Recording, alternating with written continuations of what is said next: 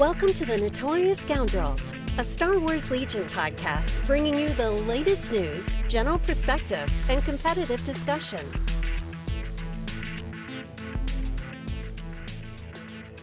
Hello and welcome back to the Notorious Scoundrels podcast. I'm Kyle. I'm here with Mike and Jay, who are co-located physically again. What's up, gentlemen? Hey, I was gonna say, but are you really? Are we really there with you? I can't. I love that joke, and I want it to continue as long as it can.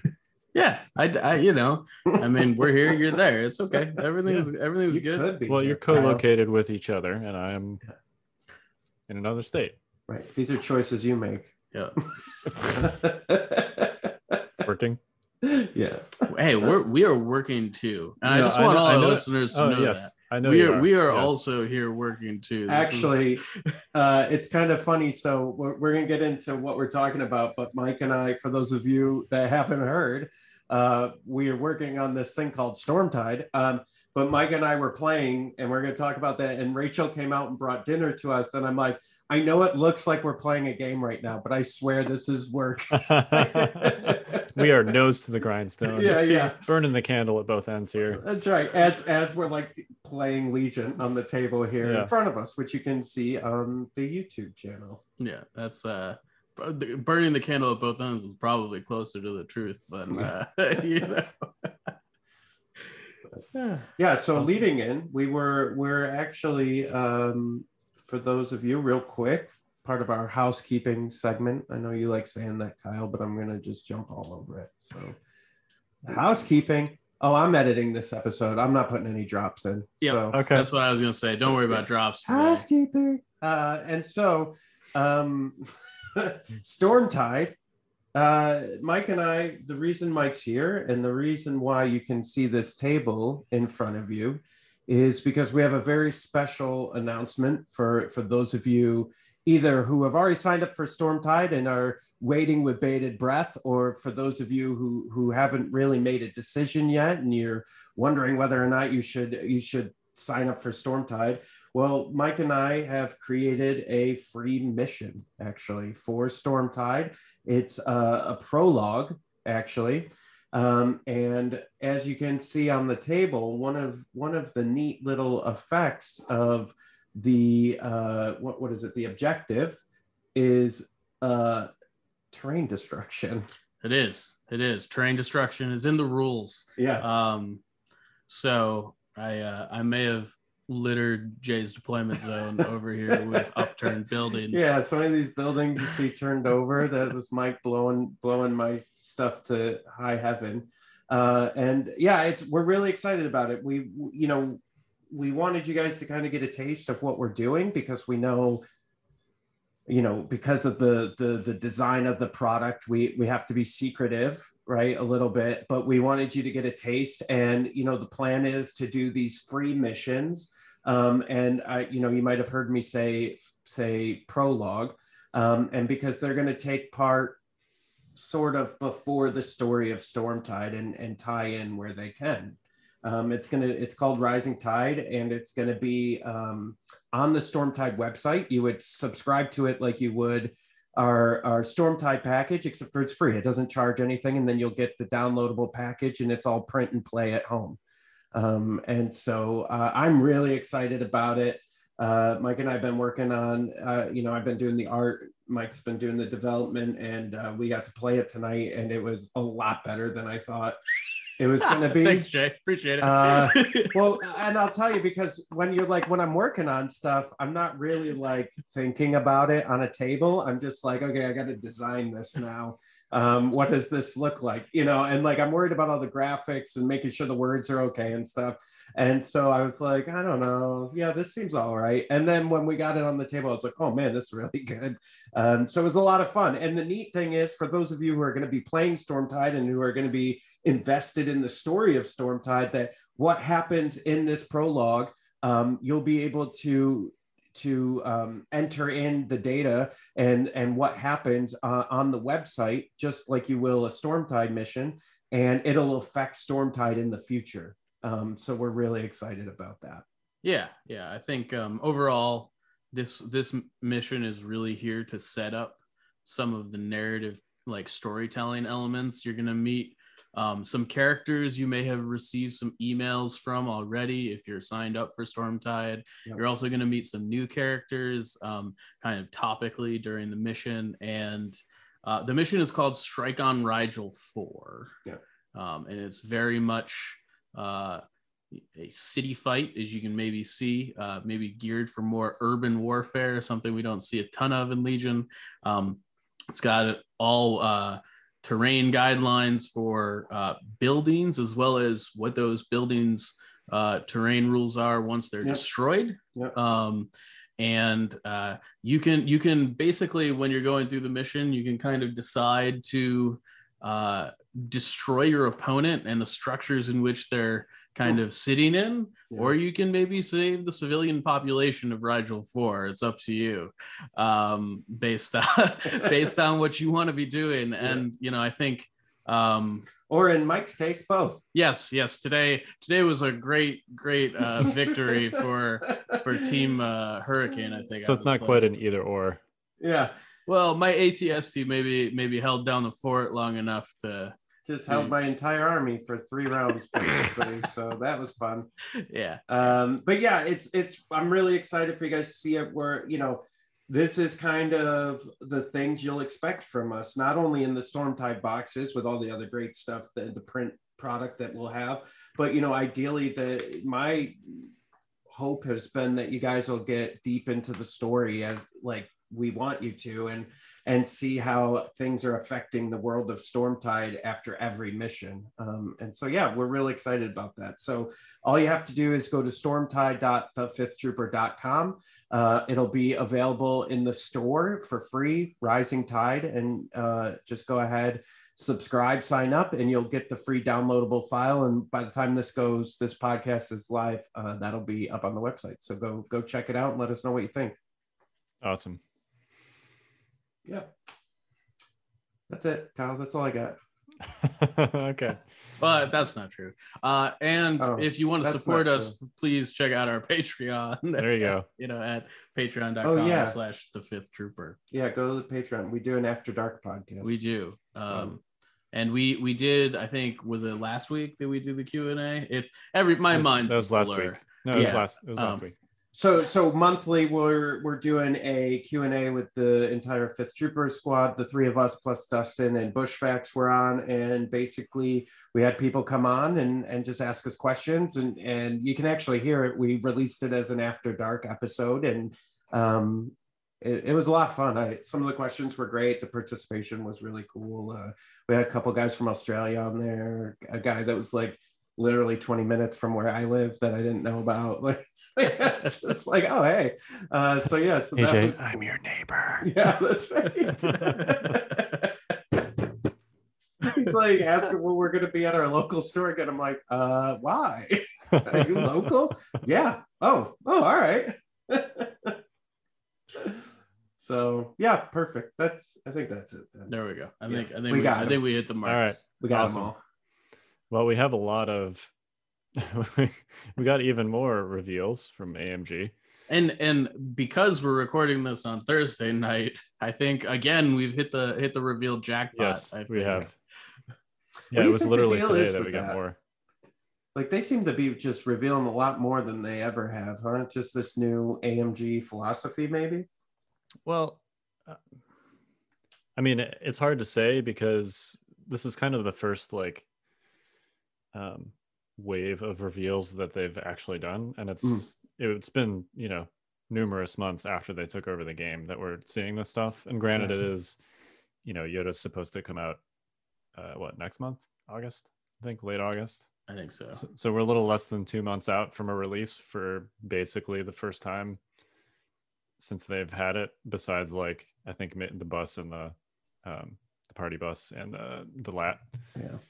So it seems like they're just kind of getting their feet under them with respect to the PR stuff, and we're not seeing it.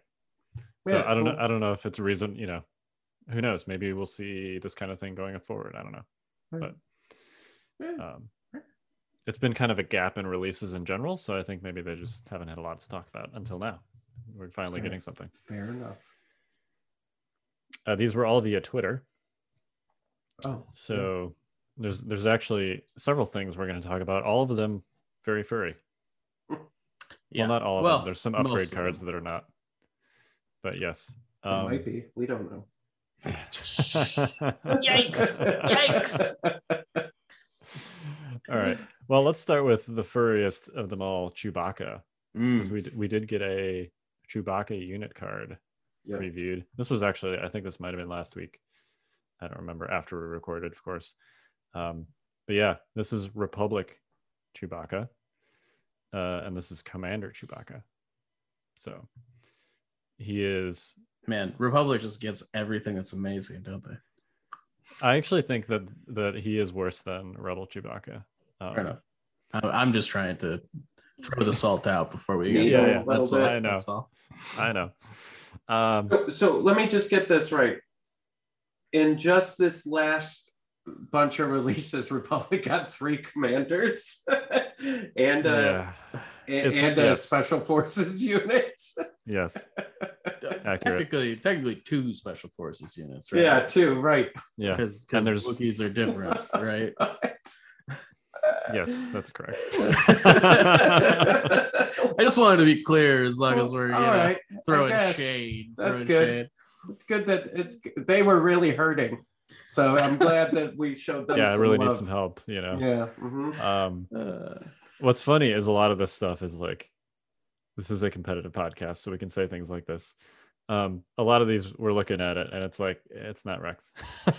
yeah. No, that's how I feel about it too. Yeah.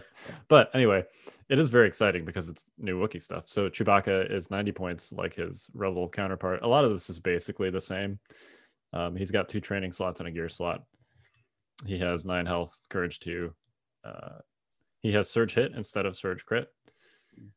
But the bowcaster does have critical 1, so that's probably like, 6 in one hand, half dozen in the other kind of situation, unless you roll multiple surges, which does happen occasionally. But yeah. His attacks are the same, overwhelm, and his bowcaster are identical. 4 red for the melee with lethal 1, and then the bowcaster is 2 red, 2 white, impact 1, pierce 1, and then it's got critical 1 because Republic Chewie does not have surge crit on his card. He's got enrage 4, which is the same as Rebel Chewie. He has scale, which is also the same as Rebel Chewie. The other 2 things on here are extremely different from Rebel Chewie. He's got reliable 2. That's a big deal, I think. It is. I mean, think of how many times on that 9 health pool you roll surges on your saves. Yeah. And he's not using them on offense ever. Right. Yeah, this is purely for defense. So it makes his Guardian better. But the other difference between him and Rebel Chewie is he has Guardian 2, so it's less, and it's also Commander only.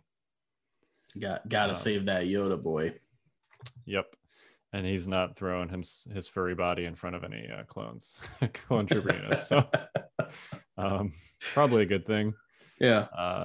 That would be kind of annoying, I think, if he was just like using that giant 9 health pool to pull sniper pierce shots off of clones.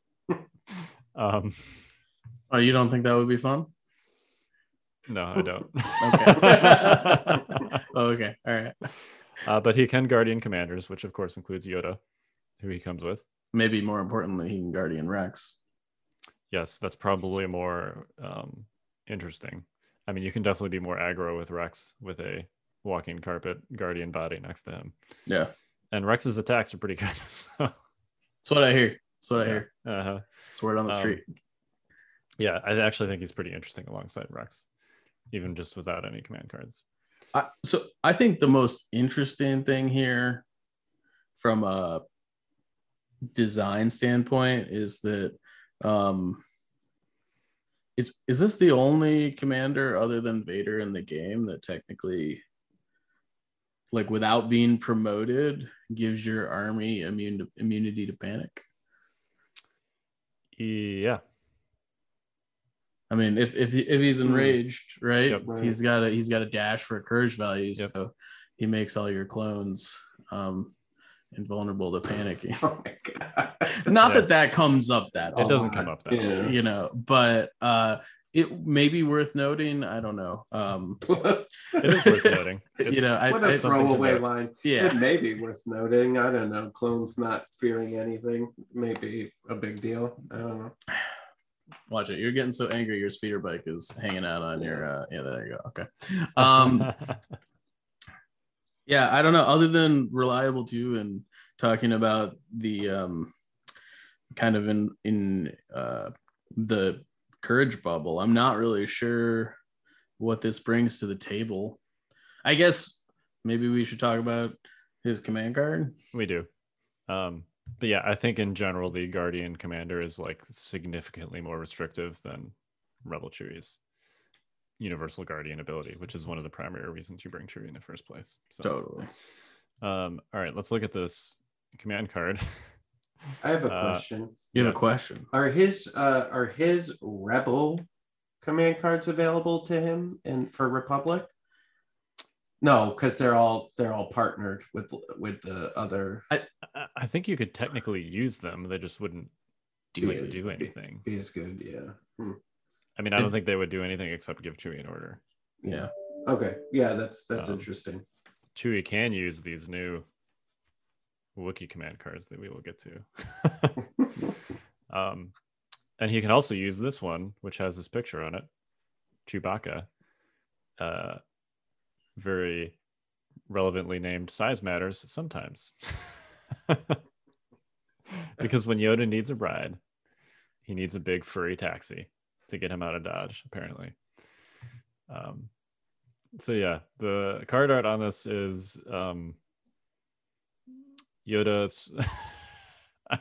It looks like Chewbacca's training to become a Jedi, is what it looks like. A little bit. I mean, Chewbacca looks actually kind of like, I mean, I'm sure he's pissed that he's being shot, not because Yoda's riding on his back, but this looks a little bit like non-consensual. Yeah, a little. Oh boy. All right. Moving on. Anyway. I don't know when we gotta move on. Yeah, okay. Card art aside. Yeah, this is a 2-pip. It gives an order to Chewbacca and Yoda. If Chewbacca is at range 1 of a friendly Yoda, you may place that Yoda in base contact with Chewbacca.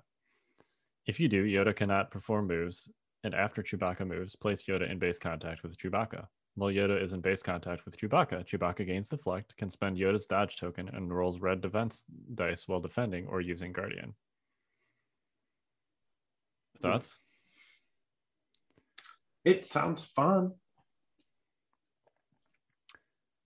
Yeah. It's not immediately apparent to me like what this card is trying to, like, clearly you're trying to pick Yoda up and move him. And I guess it improves Chewie's saves. That seems like the primary benefit here. Yeah, I guess that's it. But the fact that he's only guardianing himself and Yoda makes it kind of like it sounds like it's like what's his movement speed too still, right? 2. Yeah. So it's not like he's running 3. I mean, it just sounds like a cheap transport for Yoda, right? Like, yeah. I want Yoda to be over there now, right? And it's just, but not that far, just, you know, like 2 range increments, basically, right? It's like maybe a little further because he's got to be placed in base contact, but it could start range 1 away from Chewie, so maybe 3 range increments you could technically move him. Yeah, which is farther than, like, on a normal turn, Yoda has a speed 1 move. Yeah. And he has to spend actions to take them as those moves. So like if you want to get him in the mix on something, I guess. I guess looking at the text, I think this secretly is super, super fast Yoda. And let me explain why. You can move 3 times. Right. I don't think the text precludes you from moving Yoda due to what is it? What is this pull the strings thing? Guidance or whatever? Well, you would move Chewbacca with guidance. Right, which would then move Yoda. Right. Yes. Based on the text on that card. Yep. Can you move before you no, Yoda can't move, is what it's saying. Yoda can't move. Right. But you could actually get like, depending on where Yoda is, you could get almost range 4 out of this card. Because if he's, range 1 away from Chewbacca on the opposite end of where you need him to go, he moves range 1 to Chewbacca. You use guidance. So he moves another speed 2 move, which is roughly range 1. And then Chewbacca takes 2 more moves, which is, up to almost range 4, basically. So yeah, this is kind of like teleporting Yoda. And even if you're not like if you're not using guidance to move Chewie, it's still essentially 2 free moves for Yoda because he doesn't have to take actions to move that distance, right? Like even on his turn where he gets speed 3 with his 1 pip, you still have to like take actions to move Yoda, Yeah, it seems like a late game box grab or key position or like something where you last first, you last with Chewie and Yoda to get to where you need to go, and then you first on the final turn to kind of whatever take the position, I guess. Yep. Yeah. In theory, it seems like it would work, but situationally very good. Potentially. Yeah, I feel like this card's gonna have a lot of FAQs related to it. Like it sort of seems like, can Yoda really be carrying a box while riding on Chewie? Like, can you place him in melee after Chewie? Right. Moves? Yeah. Like does this preclude you from placing him in base contact with an enemy unit? Can you force push either of them while this is happening? Yeah. What if Chewie gets in base contact? Can Yoda then disembark and be in base contact? There's some questions here. Yeah. Definitely. I think the answer is yes, based on the text. Yeah. I think you can force push Chewie, but you can't force push Yoda because cannot perform moves. And then if you force push Chewie, I think Yoda just like snaps back to base contact with Chewie. I don't know. There's definitely going to be an FAQ about this because I think there's going to be a long one. This is going to be a long FAQ. Yeah, not as long as the force lift FAQ. Yeah, that's fair. We'll get to that in a minute. Yeah, we will. You guys got any other thoughts about this and or Chewbacca? I think I would use the word cute. This is a cute. Do you know where it would be really great to use now that I'm thinking about it? In our campaign. Yeah, I mean, like, frankly, I didn't want to like pipe it like that. No, I mean, listen, for most of you who are listening, I'm generally assuming are listening for the strategic and tactical stuff of the podcast to go be competitive. But for those of you that are just listening for fun, it sounds like a lot of fun. Like, I think it would be really enjoyable to use both Chewie and Yoda in the same list and some of the other Wookiee stuff. I mean, yeah, if you're just looking to have fun on a Friday night at your local shop, yeah, dude, do this. It sounds crazy. If you're looking to go to LVO or Adepticon to be competitive, I don't know. Well, the nice thing about this card is because of how Yoda's cards work with the recycling, you can essentially it's kind of free. Just include you just include it in your hand, and sometimes you're going to play Yoda cards on 6 turns, and sometimes you're going to throw this in there in the situation where it's going to make a difference. So yeah, and I mean, when was it? Whenever we talked about Yoda last week, I guess, I had said like I did a quick list build, and I was like, yeah, I got Yoda up to 10 activations already, right? So like you could pull out like one of the phase 1s that I had in there and put Chewie in and still be at 10 activations, and I maybe I think you could be reasonably. I think it'd be 9 probably. Maybe this would be a good infantry bombing run list. Who knows? That'll be interesting. Yoda and Chewie just carrying bombs. Give them both bombs. They're just like Yoda's just like juggling bombs on Chewie's back. That would be good. You have a bomb. You know what? I take bomb it back. Everybody should be playing this list.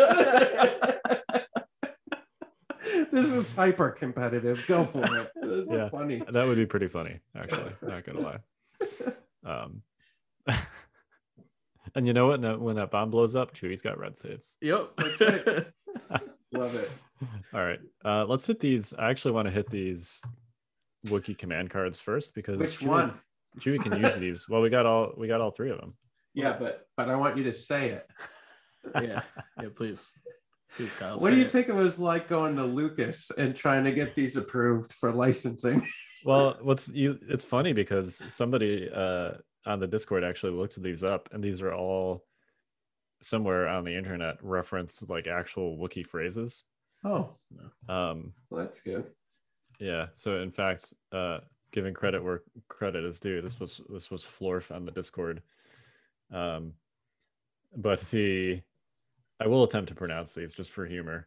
The one pip, which is I think there's more oomph in it, but sure. Yeah, longer.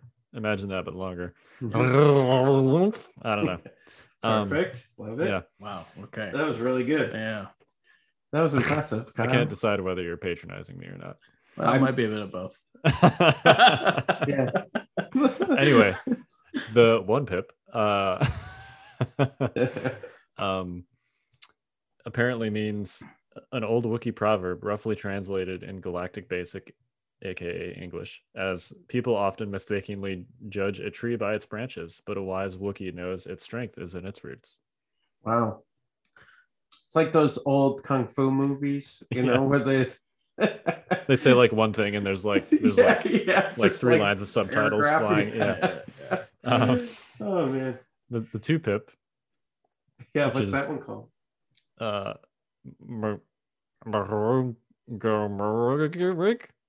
look, we've got a Murloc. That was very Murloc-y. I'm sorry.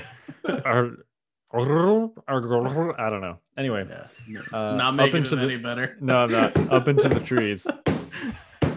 Okay. Is what that means. All right. And then the three pip is just yarg. That's probably the easiest. Probably There that, you go. basically, right? Something. Sure. Yeah. Yep. We'll go Love with it. Love it. Um, One more time. no. An extremely angry roar is what that is, apparently. Okay. Perfect. All right. You guys want to read what these do since I've pronounced them? Yeah, I got you. I'll deal with the English. You deal with the Wookiee. Since it's way over there, I can't read it. Yeah, it's okay. It's all right. I got you. So the one pip is one special forces unit or one support unit, which is kind of interesting. Maybe we'll circle around to that in a minute. Republic only when a friendly unit is issued an order by a commander Wookiee trooper unit. So I think Chewbacca or the Wookiee chieftain. If it is wounded or one or more of its minis has been defeated, it gains one aim, one dodge, and one surge token. And it's referring to the unit being issued an order. So it's kind of like a tenacity-esque effect for one unit. It seems okay. As far as one pips go, this doesn't scream like amazing to me. What are the support units for Republic? Well, that's a great reason thing you brought that up. I mean, Barks it's and pretty ATRTs. much Barks and ATRTs, which seems to So maybe that's not be one on mini? brand. But technically allowed to be given an order by this, it seems. Yeah. So a little weird. But they gain an aim, a dodge, and a surge. Yeah. So like you're not like getting free tokens you can share, right? Yeah. Which worth Well, noting. unless you give it to an ARC. There's nothing to stop you from giving this to an ARC unit. Yeah, I suppose that's true. If they've lost a mini, Yeah. which, if you're running full ARCs, you're probably not taking Wookiee command cards, but Yeah. Okay. In any case, it's one aim, one dodge, and one surge on a one pip. Take it or leave it. I think it's fine if you're running like a generic Wookiees. this feels kind of like the maybe a slightly better version of like the original generic command cards where it's got like a rank restriction on there, but it's just kind of like ambush plus. Yeah. It's like ambush with the free effect on it, basically. Yeah, it's like overly complicated for like the wording for what it does. Yeah, for what it does. They could basically just say Yeah. give a unit an aim, a dodge, and a surge token. Yeah. Period. Yeah.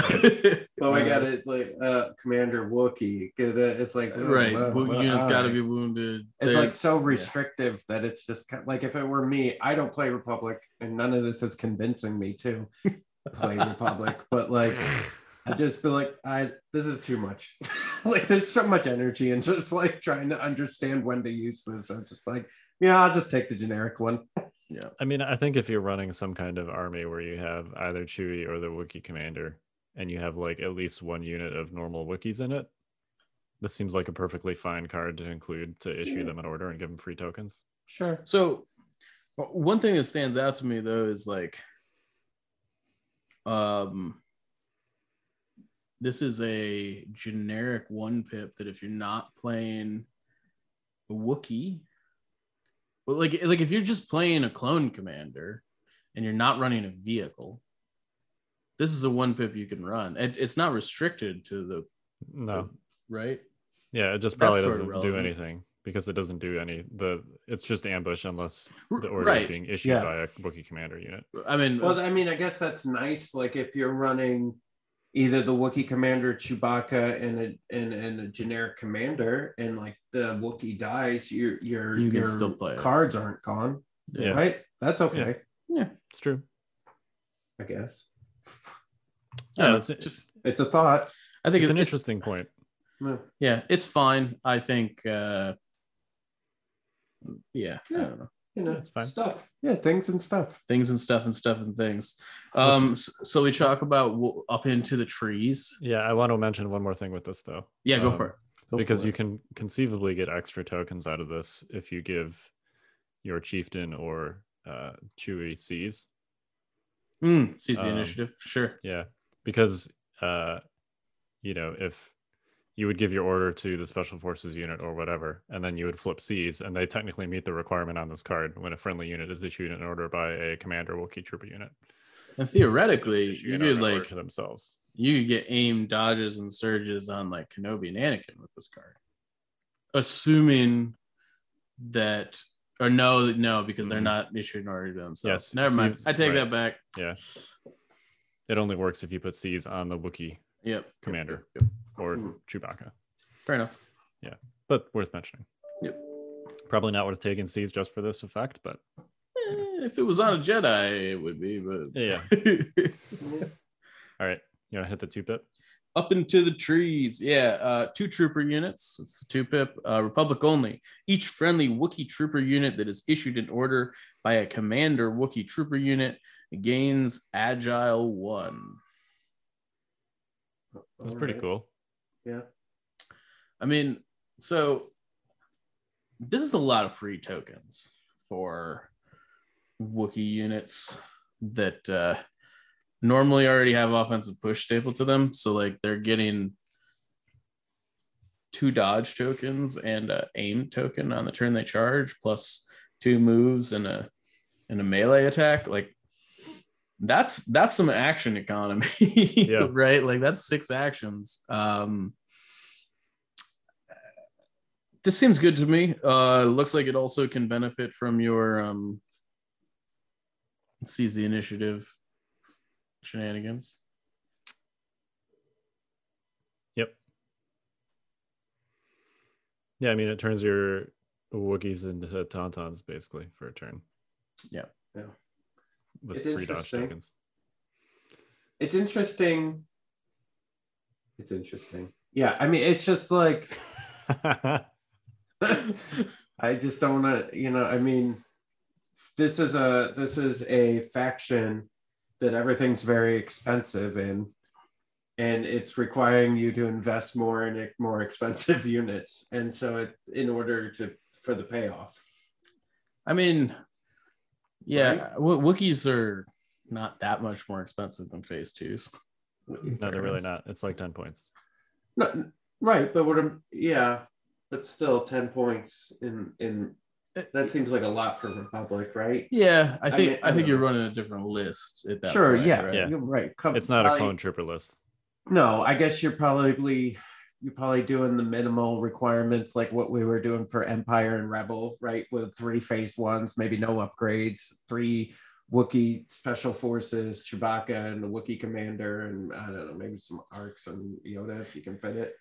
Yeah, I will say, these command cards seem to be suggesting that maybe incentivizing people to play things that have subtypes other than clone. Yeah. But I do think that it's kind of it's polarizing in that like it sort of seems based on like this card, you kind of want as many Wookiee troopers as possible. It's sort of like you need to hit a critical mass of these units, I think. Yeah. Right, and without there being a core unit that's a Wookiee subtype. Seems like it might be tough, but I mean, you could definitely run a list with like a Wookiee Chieftain, Chewie, 3 Wookiees, and that's right around 500 points. That leaves you 300 points for whatever core you want to take to fill out the other 5 units or so. Yeah, maybe take some naked phase 1s and I don't know. They're just kind of like assistants to the war. They're not actually part of it. Yeah, I mean, like if we go back to the Battle of Kashyyyk, right? Who's fighting the battle? Is it the clones or is it the Wookiees? Right, the clones are just like up in the trees, like, no, you want to attack them guys. Right. Shoot that guy. Shoot that guy. Just charge right in. It's fine. The clones are there as consultants, basically. Yeah. That was the word I was looking for. Thanks. Yeah, battlefield consultants. Yeah. I like it. All right, 3-pip. 3-pip. 3 troopers. It is 3-pip, Republic only. Each friendly Wookiee trooper unit that is issued an order by a commander Wookiee trooper unit gains demoralize 1. This is assault with upside. Yeah, it's assault with a free effect on it, basically. Yeah. Huh. And for everybody out there that doesn't remember what Demoralize 1 is, because it's on 1 card ever, I think, and it never ever sees play, I believe it gives when you activate, it gives a suppression token to a unit within range 2. It's on Fear. Yeah, it's the opposite of Inspire. Yes. Yep. And since it's dark side force power that takes up a force slot, nobody plays it because it could be free and people still wouldn't take it. Maybe. But well, I mean, like you might put it on Palpatine. You'd put or it on something, Palpatine, right? Yeah. Like but not after this release. Yeah, we're getting to that. I think. I think we're getting to that. Imperial players rejoice. I mean, I clearly. And I think we knew this for a while when they added the Wookiee subtype into the RRG that they were heading somewhere, and they're clearly heading with that, and some of the other stuff that may be available on the internet for you guys to go look, you can see that this is a thing, right? That they're going in a certain direction. Yeah, I dig it. I think it's nice to have some diversity. It sort of feels like they're building a sub faction within the Republic faction a little bit here. And which is great. Yeah. Cool. I'm still going to play Rex to my heart's content and have fun. Maybe take him with Chewie. Probably not. Listen, I don't know if give you it a shot. this, but Mike is super competitive. So. He might do it here in the Stormtide offices, but I don't think he'll be doing it. Yeah, I did play an ATST Boba Fett and 2 speeder bags in the same list today. Sounds fun. It was. It was fun. Yeah, it was a good game. All right, let's talk about these upgrade cards because these are competitive. Not that the previous cards we just talked about weren't, but these. Hold on. Do we want to get Kyle's piece out of the way first and then go to the other ones? Because I've been honestly waiting all week for this. Kyle's piece. Yeah, Kyle has a rant about one of these upgrades. Okay, really hold on. We can't let him rant about it until we describe what this is to the audience. I think we should just let him go. Just release the hounds. Let's see what happens. Tell you what. Can I tee us up and then you can go on a rant? Sure. I want to hear your guys' takes on it. That's totally cool. It's just I'm normally the one ranting and maybe I'll follow up your rant. So he's feeling jealous right now. I am feeling a little jealous. I want to hear you rant. I don't rant very often. It's okay. No. So let me just pull it up here. Yeah. So that I have all the card text in front of me. Okay. All right. So are. as many of you are undoubtedly well aware, Yoda's coming, and there's some sweet Force upgrades in his box. The first one we're going to talk about is called Force Lift, and I'm just going to read the text to all of you. So this is an exhaustible force power. Yeah. And it says, when you deploy, you may place a barricade at range 1, and then as a free action, you choose a barricade at range 1 and move it to within range 1 and height 1 of its current position. It is 5 points. It is a force upgrade. It seems pretty innocent, Kyle. I don't understand what the problem is. Yeah, Kyle, why don't you tell us how you feel? Yeah, it's just mobile cover for your dudes, right? Yeah, that's not a big deal. That's all it is. I mean, it's not anything that AA5 doesn't do. I don't like that either. All right. So I have so many questions. Okay. To me, this screams like, how can competitive players abuse this? The ways are many. And I don't really see a lot of like strategic, like most of them are not strategically interesting. They just make your opponent feel like crap. For example, if there's barricades on the table and you get one, and there's usually going to be at least one other one. Most real tables have somewhere between 6 and 8 barricades on them because it's easy, heavy scatter. Mm-hmm. It's not hard to like wall off objective markers with barricades. You only need 2. You just put them like this around the objective, and then you can't get to it. So for those of you just listening on the audio, he just basically made a rectangle with the 2 barricades. Yes. And if you offset that rectangle, you can even like, it's kind of hard visually, but yeah. So if you take one leg, if you take like the right leg of one barricade and the left leg of the other barricade, yeah, and then put the circle in the 2 corners. Yeah. Yeah, you just do that basically. Yeah. And then you can't access it at all. So you could do that to like, the middle box. You could do it to one of your opponent's objectives. One of their evaporators. Right, one of their evaporators. I mean, chances are they'd be able to like finish the evaporator before you got to it with barricades. But you could certainly do it to your own evaporators after you finish them off, and then you seal them up and run away. Unless you put Yoda and Chewie and did super move over there. Yeah, right. Or you just let the terrain be destructible, but I guess that's not a thing in competitive Legion. It's not. There's no qualification here that barricades have to be actually placed like. Excuse me. Oh, I wish I had a barricade with me. I have one. Can't really see it from there, but along their long edge. So presumably you could like stand it up on its side and make like a line of sight blocking wall of barricades. So I have a fundamental question that I'm testing out in front of me. What happens if there's a trooper model on top of the barricade in which you're trying to move? I don't know.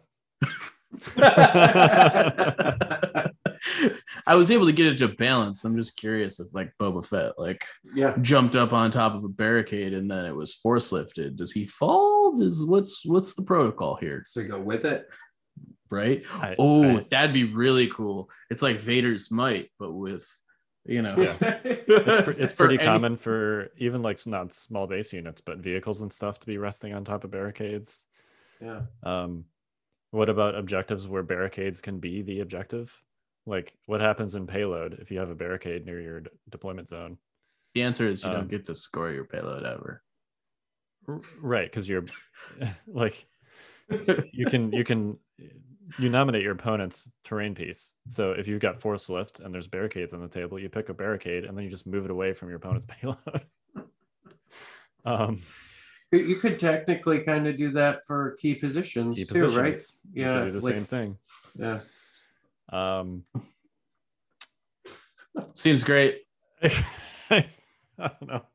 This feels like one of those situations where like you could roll up to a table and you're facing Yoda and payload flips in that third spot, and there's barricades on the table, and you're like, I guess I lose. Like, I don't know. This doesn't seem to, like, I feel like there are much cleaner ways to create something that just gives mobile cover to dudes without creating all these extra issues about moving terrain around. If you're a TO and you've like carefully placed all your barricades in specific spots on the table, like, do you have to go back and check your tables in between rounds to make sure that the barricades are all where you want them to be? No, I think you just leave them where they are. So, this also doesn't specify, like, can you put like a barricade like that? That's what I mean. Yeah. Like, you could create a line of sight blocker with barricades. Nice. Standing upright for those of you listening. Is this taller than a tank? Is that taller than your Gav? Yeah. Well, could you block a tank's movement with it? That's what I'm asking.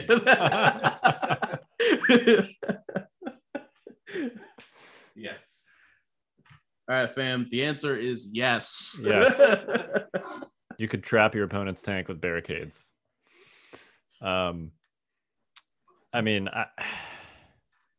and this is for TOs that are considering all these questions. It also gives another thing for them to think about when they're making a table. Like, do I really want to put barricades on this table? How many barricades? Where do I want to put them? Beyond just like, well, this is a good cover spot for this barricade. I'm going to be honest. I was joking in competitive chat. I wasn't really joking, but I just put it, David used to be like, hashtag ban line and wait. I actually think hashtag ban force lift is reasonable. Yeah. So what's to say, right? Because let's say the tables don't have barricades, but you put fortified positions in your list, and now you got barricades everywhere. Yeah, plus, if you're taking additional one, if you're taking force lift, I think fortified positions is in your battle deck. So you've got fortified positions, and oh my god, yeah. Just keep moving the barricades in their way so that it's harder for them to get to objectives. Congratulations. You never get to make a speed 2 move again. Yeah, seriously. I mean, I get that it's range 1, which is short, but I don't know. It's probably one of those situations where, like, most of the time you're not gonna, like, this is not gonna be flagrantly abused in some way that's going to win or lose you the game.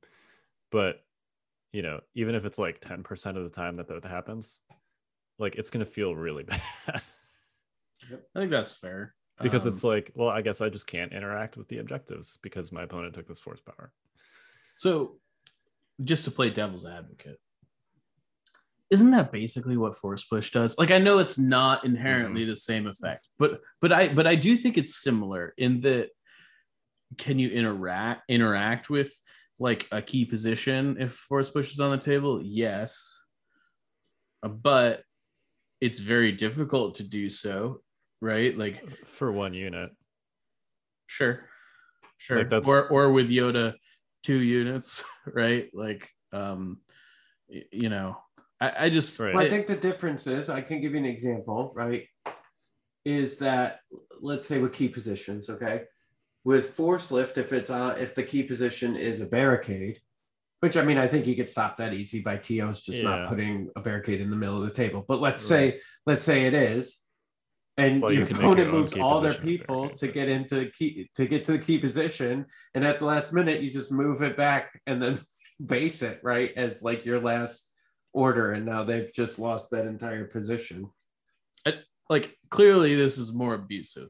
I guess what I'm attempting to suggest is that it's just a more flagrant abuse as opposed to, I don't know. Like I think force push is similarly abusive to the rules. Force push is also not super interactive in that it just happens. Yes. But force push only affects one unit at a time instead of your opponent's entire army's ability to interact with something. It's timing sensitive, because if you force push that unit before it activates, then it can just move and undo what you did, right? There are several abilities that move units besides the move action. to mitigate force push with. So yeah, I get what you're saying. There are definitely other things in the game that are also not interactive. I inherently really like the idea of it. Like I like having Vader and then just putting a barricade and just like having heavy cover the whole time because of how fast force users die. Like I think I get the like the gist of what they wanted to do. It just there's definitely abuse that can happen. I guess my question would be, so clearly this was likely developed before AMG took over, right? But Marvel Crisis Protocol is a game full of like moving terrain and like destroying terrain and stuff like that. And I don't play it, but my understanding is it's pretty competitive. Yep. So I guess my question is, what inherently is different between these two games? They're both alternating activations. They both have like a lot of objective tokens. Is this an issue specifically with barricade? Like if this was a different type of terrain piece, would it be okay? Would it? I don't know. I'm just tossing it out here. I think movable terrain. I have not played Crisis Protocol, so I guess I really can't answer that question. I have definitely heard from people that play both Legion and Crisis Protocol that Crisis Protocol is neither competitive nor balanced. Okay. But I don't play it, so I don't want to speak just based on what I've heard from other people. For Legion, just coming from my perspective as a Legion player, movable terrain, for all the reasons we described, whether it's a barricade or something else, it just feels like it opens a whole can of worms that makes the juice not worth the squeeze. Just because specifically the objectives and your ability to score points to win on a number of cards hinges on terrain, and so being able to destroy or move it is what the problem, right? I guess my question is, like, if key positions and payload didn't exist, would this be fine? I think the uses for blocking would still be significant. I think there would be less situations where you're like, I guess I just lose this game. So, but you could still use it to wall off the other objectives. It'd be a little more work. But let's say, what if every trooper unit in the game could take an action and displace a barricade? Would that fix this? Yes. Right. I imagine Marvel Crisis Protocol has like it must kind of like because like more issues though. Maybe an action's a lot, and maybe I don't know. Just a thought. I'm just positing potential solutions to have cool effects in the game as someone who's designs stuff. It's an interesting space, I think, to work within. Obviously, I think this feels a little maybe not completely thought out. Yeah, I think too, from a positive side, is do you just say that it's the AMG or FFG specific barricade, and then as a TO, you just make terrain or have terrain on the table that's just not those barricades. So then the only time this is effective is whether it's with force lift and fortified positions. And then it stops, Kyle, your concerns outside of blocking off, but the other payload and key positions don't become issues anymore. And then it's really just blocking off. That's harder than, it's a scenario that could happen, but that seems really tough to make happen. If there's no barricades on the table, then this isn't an issue, right? Because then the only barricade on the table is the one that you're dropping. I think that, or fortified positions, right? Or fortified positions. And so I think the answer may just be, hey, as a TO, don't put barricades in these positions, or don't put them on tables. Yeah, I think that's probably going to be a tough sell for a while. Sure. But I mean, like, these barricades that you've got are like, they're just 3D printed or something, right? And these are not barricades, they're walls. Right. Right. Same size, same height. But Suppose you have force lift and you roll up to a table and there's 3D printed non-FFG barricades on the table. Your opponent's like, those aren't barricades, and you're like, yes, they are. You know, yeah, like, I mean, the TO. like, that's another question here. Like, what's a barricade? Yeah, I think I'm pretty sure barricade is actually defined. It is in the RRG. So,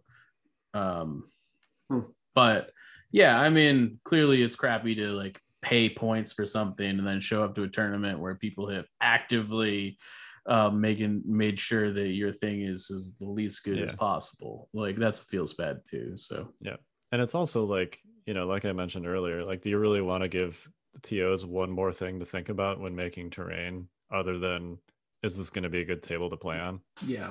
You know? Yeah, I suppose too, right? They're already having a hard enough time putting together terrain, and they use the barricades because they don't really have a lot else to use. And now you're like, yeah, don't use those, man. Well, and a barricade is a good, like, tactically interesting terrain piece too. Yeah. You know, like the shape, the fact that it's, you know, linear scatter. Like, it's a good terrain piece that I think should be on most tables. And I hate that we now have a reason to be like, do I want to put barricades on those tables? Where do I want to put those barricades? How many barricades? You know. Do you think this incentivizes people to just take a force users with force lift so they don't get screwed? It's tough because if you've got one of the 2 slot force users, it's a much harder sell because, you know, you can put force powers in there that are like guaranteed to be useful. Yeah.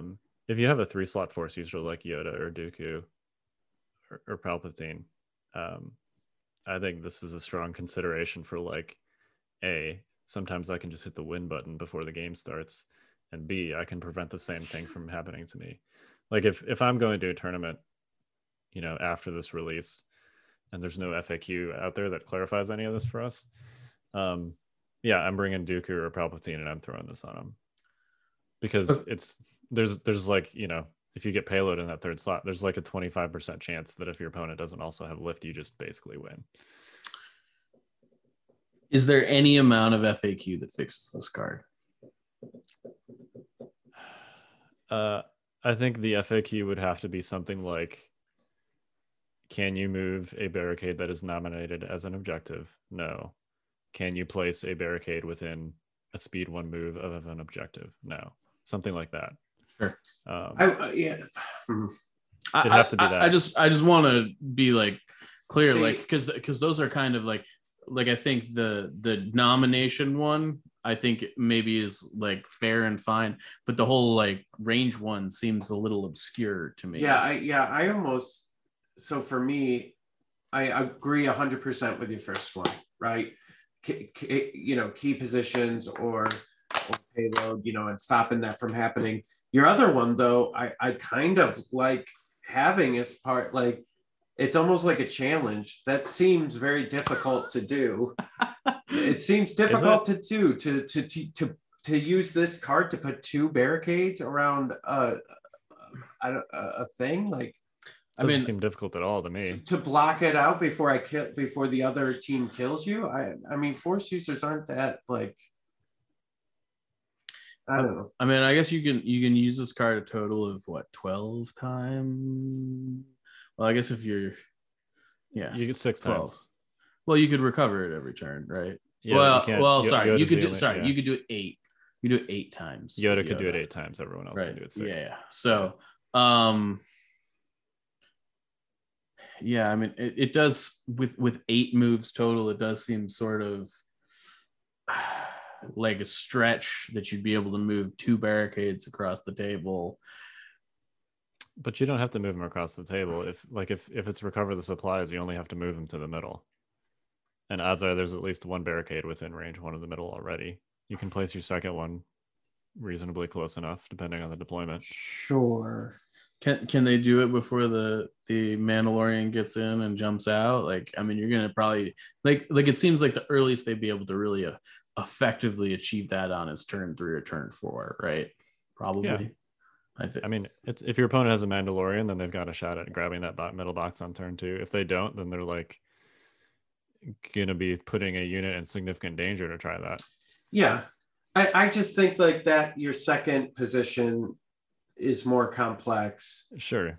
And seems like an outlier, though possible. I'm not saying not possible. Seems like more of an outlier and like hey, if you're going to even try this, then I don't know, maybe you should get it, because that seems real complex with everything else that's going on. You know what I mean, in the game. And if you're just going to spend your force users first 3 or 4 turns trying to yeet some barricades around an objective token, then I don't know, go for it, I guess. Yeah. Like. Yeah, I mean, I think it depends on like, if they can do it safely or not, right? Yeah. Like, if they have to stand out in the open for 3 turns to move a bunch of barricades, I don't think that's probably particularly worth it. But But I don't know, maybe it is. Who knows? Yeah. I think you'd also want to add the sideways thing, that it has, just like fortified position says, that it has to be placed flat. Yeah. Because technically you could, if it was sideways, that'd be impassable for a trooper model too, wouldn't it? Yeah, I mean, I think so. It definitely is taller than a trooper model. Yeah. Especially if you had 2 or 3 of them. Yeah, I mean, can you stack them on top of each other? Can you put a barricade on top of a barricade? I don't see why not. Can I make a barricade pyramid? And do I get points for doing so? And just put Yoda underneath it, I mean, that would be a way to prevent like an AAT from covering the middle objective in KP. Just stack 2 barricades in the middle, end over end. See, so I don't hate that, is the thing, like that. So just to kind of go back to the, I also don't think you should be able to cover a KP with a tank. Yeah, I mean, like, this is not the first iteration of a rule that abuses objectives to the point where you can't score. Right? It's not. And frankly, like, I wish we didn't have those other ones either. Yeah. I don't think you should be able to cover a KP with a tank. I disagree with you. I enjoy it. You're wrong. How can I be wrong? It's my enjoyment. I didn't say it was good. I just said I enjoyed it. Well, Jay, I'm going to surround your tank with vertical barricades. All right. Well, I'll tell you what. You bring a force user and you get them within range 1 of the middle objective, and with my tank and ATS, you can see what happens. Well, probably. Yeah, that's fair. That's fair. All right. Anyway. All right. Let's move on. What's the next one there, Mike? Have we achieved the rant? TLDR, okay. Force lift, hate it. Okay, well, before we get off the force lift, I know that we've been here a while. Is it top 3 force powers? I think so. Just because like of that slot machine chance that you can basically just win the game. 5 points win the game. Yeah. I mean, for me, outside of Kyle's, slot machine stuff, I like having heavy cover all the time on my force user, like that. Yeah. Like especially a Vader, like that, or Palpatine. That seems really good. Fair. Okay. That's the other thing. It's not like it does nothing if you don't pull the jackpot on the slot machine. Yeah. All right. It does what it was probably intended to do, which is give your dudes heavy cover. Yeah. Which is still great. So. Yeah, totally. So shall we continue in the realm of game-changing, game-breaking force powers in Yoda Grandmaster of the Jedi Order's pack? Second on the list, burst of speed. Anybody's... I'm sorry, I just thought of something else that's abusive with that. Like, so you could totally pull a barricade. Like, if your opponent's units, like let's say, are behind the barricade, you just pull the barricade and then your army just shoots them and they no longer have cover. And I mean, like that. I actually think that's intentional. Yeah, that seems fine to me. But it just hit me. It just hit me as another use of it. I was like, oh wow, yeah. Totally. Duh. Sorry. No, you're good. You're good. That seems like something that's like strategically clever and effective in a way that's not abusive. Yes. If that makes sense. Might feel bad, but it's not abusive. Right. Yeah. So the next one up here is burst of speed. Anyone that's played any Star Wars video game with Jedi Knights in have probably been waiting for this one. This one is a discard, so you get to use it once at the start of your activation. Because they only used it once in the Phantom Menace, right? Yeah. At the start of your activation, treat your maximum speed as 3 until the end of the round. If you do gain one immobilized token at the end of the round, it is a force power and it is 3 points. Light side only. Just kidding. Empire players rejoice. Yeah. Vader and Palpatine are great again, is what this card says to me. I love this on Palpatine. This makes your now you will die threat range, which is currently like just a little over. So by the threat range, I mean double move plus the attack range. Sure. It's currently just over range 3 or 20 inches for those inch inclined. This essentially turns it into almost range 5. Yeah, 20, it seems 28 inches. Seems really good. Hey, could you imagine just this old man is like zip across the like battlefield and it's just lightning your entire army? You're like, what is going on? Yeah. I think timing is still really relevant on Palpatine, right? Yeah. Like you can't just zap a bunch of stuff on turn 1 and then not have a Palpatine and expect to win the game. You need a follow-up plan when you do this. I think I like this better on Operative Vader. I think I like this better on Commander Vader. So here's the thing. Okay, tell me. With Darkness Descends Yep. on turn 1, Yep. if you infiltrated exactly range 3 and then scout 1 immediately towards your opponent, you can base whatever you infiltrated away next to on the first turn.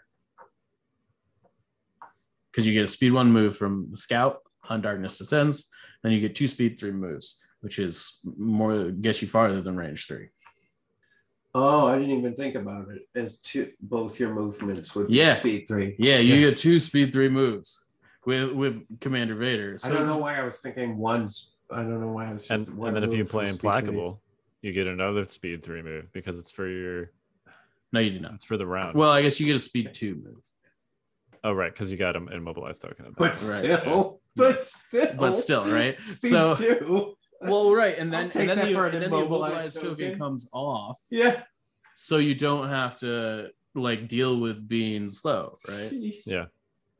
So this is really good on Commander Vader. I mean, I think you can make a case on Operative Vader. The issue I have with Operative Vader is that I think you still want Force Push and Force Choke on him almost always. With Commander Vader, I think this is an easy substitute for Saber Throw because you're just like, I don't need Saber Throw anymore. I'm going to be in it, you know? Yeah. I mean, I guess the reason I was saying, because, you know, it seemed a lot more threatening. Like I could get further, like if I spur like that first turn, you know, and then use the speed 3 the next turn. I mean, I'm basically like hauling ass across the entire field to get, I just, you know, that the movement options, I think are there, but yeah, that's neat. Yeah, I mean, I think those are the 2 most obvious applications.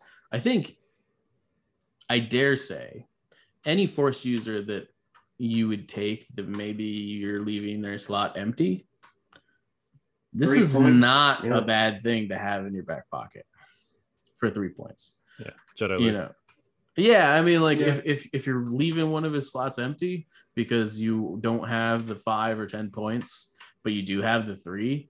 I think this is very reasonable. This is much more powerful than like a recon intel. And it's only 1 point more. It clearly costs an expensive slot, but if you have a free one, I'm all about it. Yeah, I think any Force user with 3 slots is strongly considering this for that 3rd slot. Yeah, man, it really brings Darkness Descends back into the fold. I think so. I mean, you know, you still have to like not get shot and everything. Sure. But I just, yeah, I think it allows some before when you couldn't actually get where you needed to go on turn 1. That's why the Vader lat thing is so powerful. I think it's because you can have him in melee on turn 1. Well, guess what, fam? You don't need a lat anymore.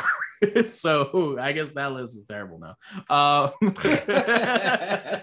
mean, I think it's not quite as good as the lat delivery system, but it's also like 120 points cheaper. So yes, right. Like congratulations, lat. You've been outdone by a 3-point upgrade card. The only thing you were good at. Yeah. So I think I don't know. So I think you take Commander Vader with Force Push, Burst of Speed, and then the Barricade movie. You just well, it's worth noting that he'll probably outpace the Barricade. Yeah, absolutely. But what if your opponent has barricades? Wait, what if they have barricades? You just start throwing them at them. Like, sure. I mean, yeah. Yo, I also just I didn't even consider that it's when you deploy. So if you put Force Lift on Vader or Maul for that matter, you infiltrate. And then you can put the barricade wherever you want. Oh, can you imagine if your opponent puts Evaporator like up against the wall? Yeah. And you just infiltrate Maul next to it, and then you drop the barricade like here. Oh boy! Yeah, get wrecked. And then as they're trying to come up to you, just burst the speed into them and just wreck them. Oh man, so good. That's so much fun. So do we feel like the immobilized token here is a huge cost? No. I mean, it's not nothing. It seems like a big deal on Palpatine. Yeah, like you're stationary on the following turn. Yeah. Which is why you really need to, calculating your timing with the Now You Will Die is already sort of more art than science with Palpatine. And the answer is not always, as soon as he's in range. I think that's even more true now that this is a thing, because he's going to be in range much sooner. But you still have to kind of, there's like, with Palpatine, there's like a tipping point in every game where a Now You Will Die is going to like turn a game from, maybe I'm losing a little bit, or it's even, to like I've just won the game. And I think that's still true. Yeah. Because Palpatine's usually in one wound after you do that. So if there's anything left to kill Palpatine, and you lose Palpatine, and that's not like something that you can deal with, then that's a problem. And I don't think this changes that at all. It just means that on the following turn, he's going to be stuck where he is. Yeah, and I was just rereading the card. Vader is also stuck where he is. Yeah. After he goes, the immobilized token doesn't actually go down until the end of the round, right, as opposed to the end of his activation. So he will get a third speed 3 move on his implacable turn, but he will be rooted to the spot on the following turn. And I guess that's why, like, your question was, is the juice worth the squeeze on that one? And I think so, because I think what it is it's an additional tool that you didn't have before, that maybe you won't use you may not even need it every game, right? But when you do need it, I think it'll definitely be worth having an immobilized token if you do it correctly. Yeah. And I think it's a little bit less of a deal on Vader because you're using it hopefully to get into melee. Yeah. And hopefully you leave yourself a unit that you're giving a warm hug to in melee, and then on the following turn, if it withdraws, you just force push it back into you. Yeah, or even like the next turn, play Vader's Might, and now you got 2 potential options to bring in units into you, right? Right. So exactly. I dig that. I just wanted to put it out. Yep. Cool. So I think those are the first 2 upgrades. What else are we looking at here today? I think the other ones are training upgrades, right? They are. So, right. Okay. Oh, right. I just want to preface, I mean, we're already deep. All of these cards are good. Yeah. And I like, by the way, that a lot of these cards, they come in the Yoda pack, but most, if not all of them, are arguably better on other units. Yeah, totally. With maybe the exception of Force Lift, I think. Right. Yeah. Yeah. But like these 2 training upgrades to me scream like IRG. Yep. We could talk about that in a second. Yeah. So the first one, Protector, is an exhaustible training upgrade. It says, while using Guardian, You can cancel critical results as though they were hit results. During the end phase, ready this card. 5 points. So I don't think this is good on IRG. I think this is good in one place and one place only. Okay. What's that? I think it's good on Kenobi. Because you just use it one time to cancel a crit and spend a dodge. I think like Kenobi's got barrier. Yeah. He's got Guardian with all of his dodge tokens already. I think this improves that kit. I think when we're talking about something like IRG, like is it nice to Guardian a crit? Yes, but I think most of the time there's hits in that pool to Guardian anyway. For the most part. I just like, is it worth 5 points to sometimes get the crit?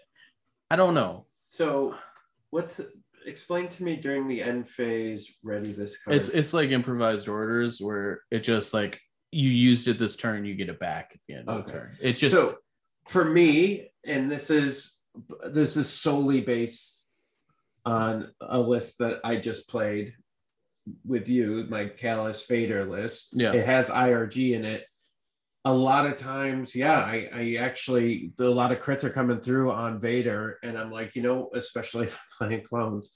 And so I would like to Guardian those. Yes, please. So that Vader can stay alive. It's worth the 5 points to keep at least 2 wounds off of Vader every turn. And Palpatine, I would think, too. Yeah, I get what you're saying, Mike. I do think that Palpatine can kind of replicate that effect because he can also take barrier. Sure. And there are definitely more situations probably than you realize that come through with where crits are the only paint that are getting through cover and dodge and whatever else is on there. Sorry, I'm used to just rolling 8 hits past cover. Yeah, I know. So. I know this for Rex player. Yeah. Yeah. Not everyone can just score 8 hits every shot there, Rex. Sorry, I don't know. It's what I do. Yeah.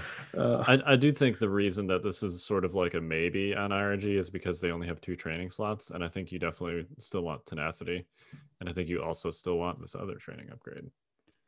So it depends. For you, when you play Palpatine, absolutely. But the way I've been using them as like with the Callus, and you kind of saw it tonight, is I just murder ball my list and I just spread the IRG in there, and they're just kind of protecting the shore troopers, Callus, Vader, like they're protecting everybody. You're also taking them naked though, basically. It's just naked them, right? 3. And so I let pure bullet sponge. Yeah, exactly. So this is really good for that, right? Because now it just broadened my horizons a little bit. But go ahead. Let's talk about the next one. Okay. This one, so I know that we've talked about a lot of broken cards today. I think this one might be the most broken. This one's called Into the Fray. It is a training upgrade. Mm-hmm.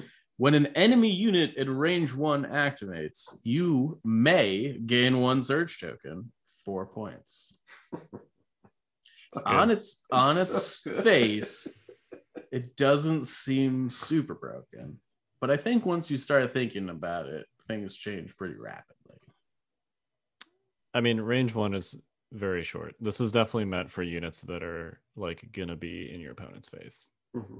Yeah, agreed.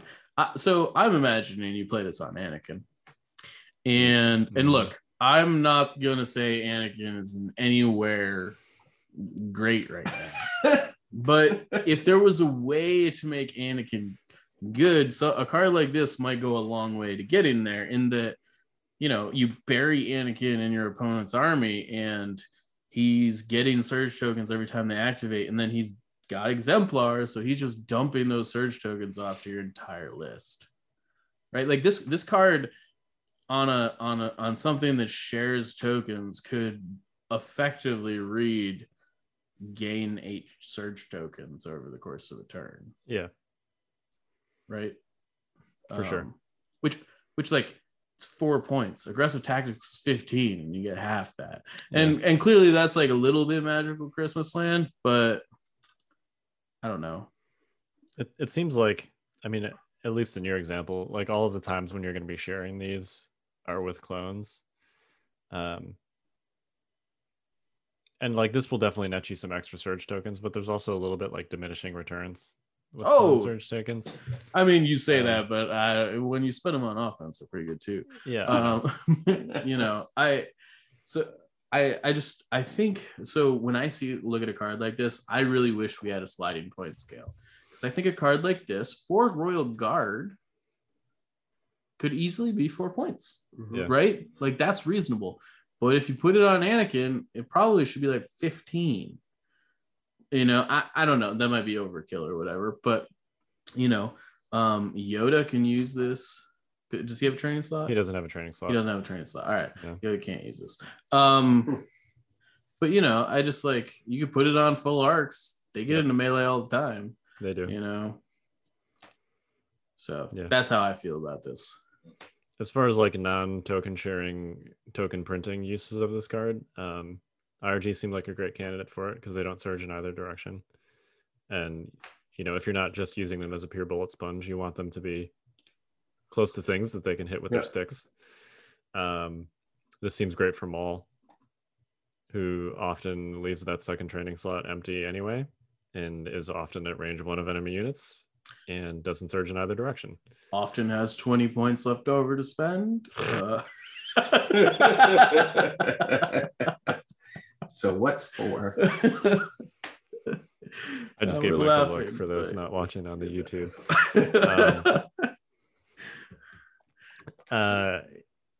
This seems decent on... I mean, Wookiees are probably still just taking tenacity and offensive push.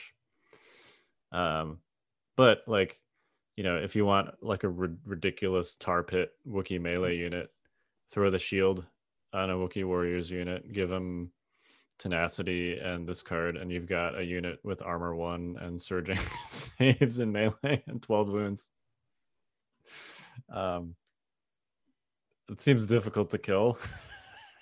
Yeah. I mean, I don't know. I think all these upgrades, Force Lift aside, the rest of them are all really cool. And I mean, Force Lift is still really cool, barring the potential competitive ramifications. But I like that they're adventuring out in what they're doing. Like as much as I hate that Republic has all these commanders and just got all these cool units, I like that the Wookiee subtype stuff. And I like that they're trying new things and they're expanding the game in general. I think that's only positive. Yeah.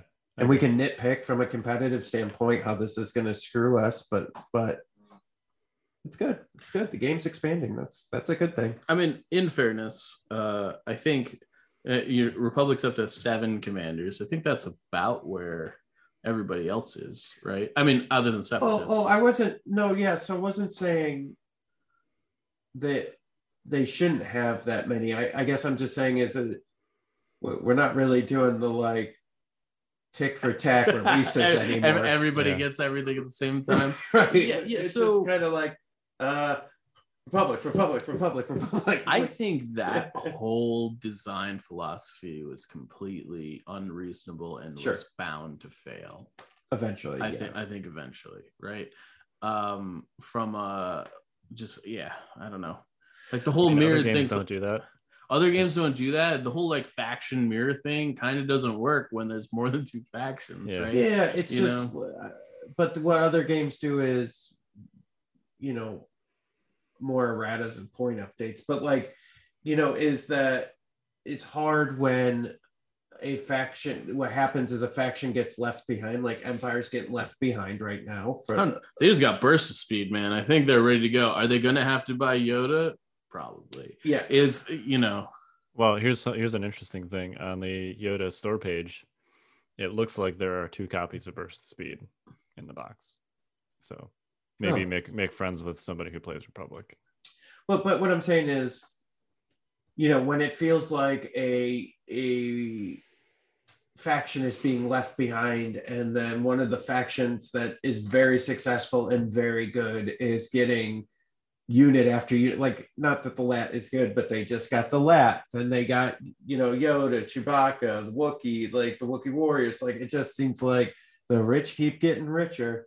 And that's okay. It's just I understand what you're saying. You can't really mirror all of that, but sometimes it just feels bad when something's getting left behind. You're like, okay. Well, and I think we see this in other games. Like, I just using Warhammer as an example. Like every time we get a new Space Marine Codex, Space Marines are at the top of the heap, right? Yeah. This is kind of how that feels to me. Yeah. And that like Republic is finally getting like completely fleshed out. It sort of seems like Separatists are pretty close. Are getting like similar releases here pretty soon, and like Empire and Rebels have kind of been on the back burner. And I disagree with that. They just got Wookiees and a party bus. Well, I think the only reason they got Wookiees though is probably because they did Wookiees for Republic, right? Like in the same way that like I think it's possible the only way the reason the Empire got the Lat is because Republic got the Lat, right? Yeah. So, I think there's stuff like that, but I do think that, Rebels clearly have weathered this storm a little better. And at the end of the day, somebody was going to weather it better, yeah. Right? Like, it's just, that's how it works. But I think, everything goes around that comes around. Yeah. I think it's all fair. And I'm just saying, like, I like what they're doing. It's just as an exclusively Empire player, it's very tough to stomach this right now. I'm struggling. And I'm sure 4 to 6 months, right? Something's going to happen and we're going to have a completely different conversation, right? That's just how this game works. And I get that, right? And then we're going to be talking about how great Empire is and how, like, I don't know, droids suck or something, right? Like, I get that. I understand. It's just it's a hot topic right now, right? Like, I'm just doing my hot topic today. Yeah, no, you're good. The Imperial salt mines have been very, very full of salt. Yeah. Yeah. So, understandably. Yeah, sure. And I don't think it's as bad and doom as gloom as everybody makes out to be, but but then when you see a release like this and you're like, all right, like, okay. I mean, I do like that. Like, clearly they're not getting any units out of this, but I do like that several of these upgrade cards are actually excellent for Empire. Yes, for sure. All 4 of them, I think. Yeah. Yeah, are all Imperial beneficial. So yeah, specifically for Vader and Palpatine builds. Yep. But I actually think Rebels probably make out of this the worst, probably. Yeah, there's really not anything in here for Rebels except maybe like burst on Luke, but it's not really, like, it's not a game changer for him. Right. Yeah, I agree. All right. Any final thoughts? Did we hit everything? I don't remember what the list was. I think we did. Okay. If we didn't, we'll make it up next week. But I think we hit everything. There's nothing. Let me just look at the AMG Twitter feed and make sure nothing else came out while we were talking. Yeah. Final thoughts. I'm excited. It's the game is still alive, which is a positive, and things are still coming out. And I understand this is probably some of the last of what FFG had lined up before it went over to AMG, and that's okay. And it's just exciting. It's a good time to start getting back out, and the pandemic ending, and this is good. It's all good. Yeah, and you can take all these sweet stuff and fight out over Rigel 4. Stormtide, baby. Right? You gotta use those force lifting barricades to lift barricades over the destroyed ruins of the strike on Rigel 4. There you go. You guys are going to really like that, for all of you who end up playing it. It's going to be amazing. So, all right. Well, we are the Notorious Scoundrels. I'm Kyle. I'm Mike. And I am Jay.